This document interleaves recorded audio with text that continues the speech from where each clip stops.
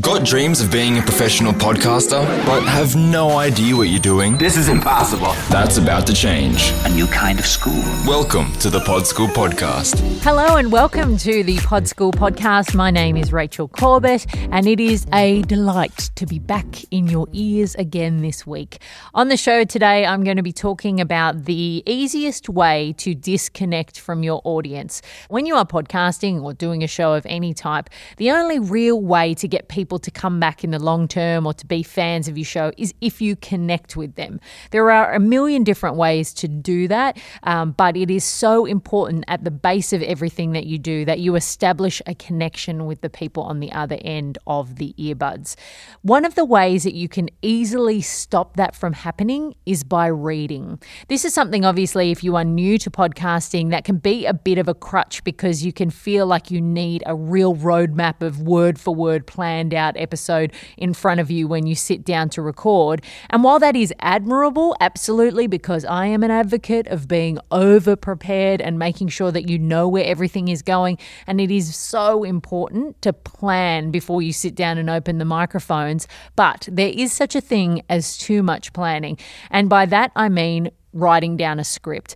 It is very difficult for even the most accomplished Oscar-winning actor to read and sound like they're not reading.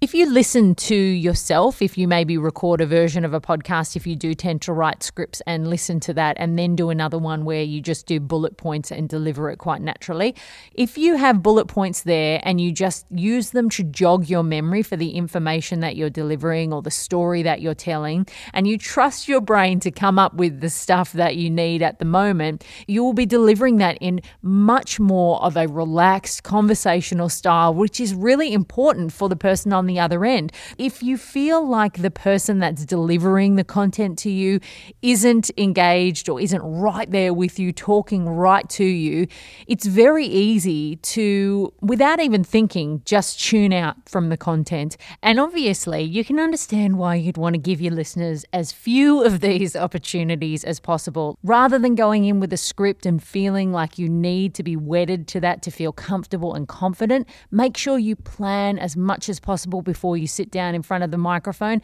and trust that if you've read all you need to read, if you've written your notes and you've gone over them, if you're drawing from personal experience and personal stories, you have all that information in your brain. And if you just have a few trigger words on a piece of paper, exactly what you want to say will come out at the time it's supposed to say. And at the end of the day, if you do it and you record it and it is an absolute balls up, this is the joy of not doing live radio, but doing a podcast. You can always edit it, pick up from the moment that you stuff it up, re-record if you really want to go right back to the beginning. This is where editing will really, really help you, but it's very important that you give yourself the greatest chance of connecting and holding your audience's attention as possible, and reading is a really simple way that you can lose that connection. So that is today's tip. I hope you found that helpful, and I hope that you will trust yourself and your brain enough to know that you can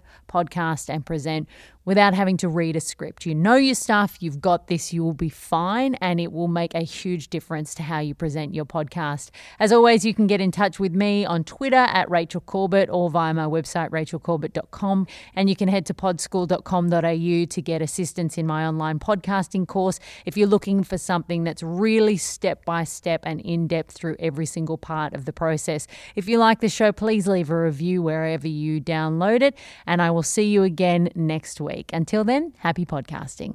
That's all for today.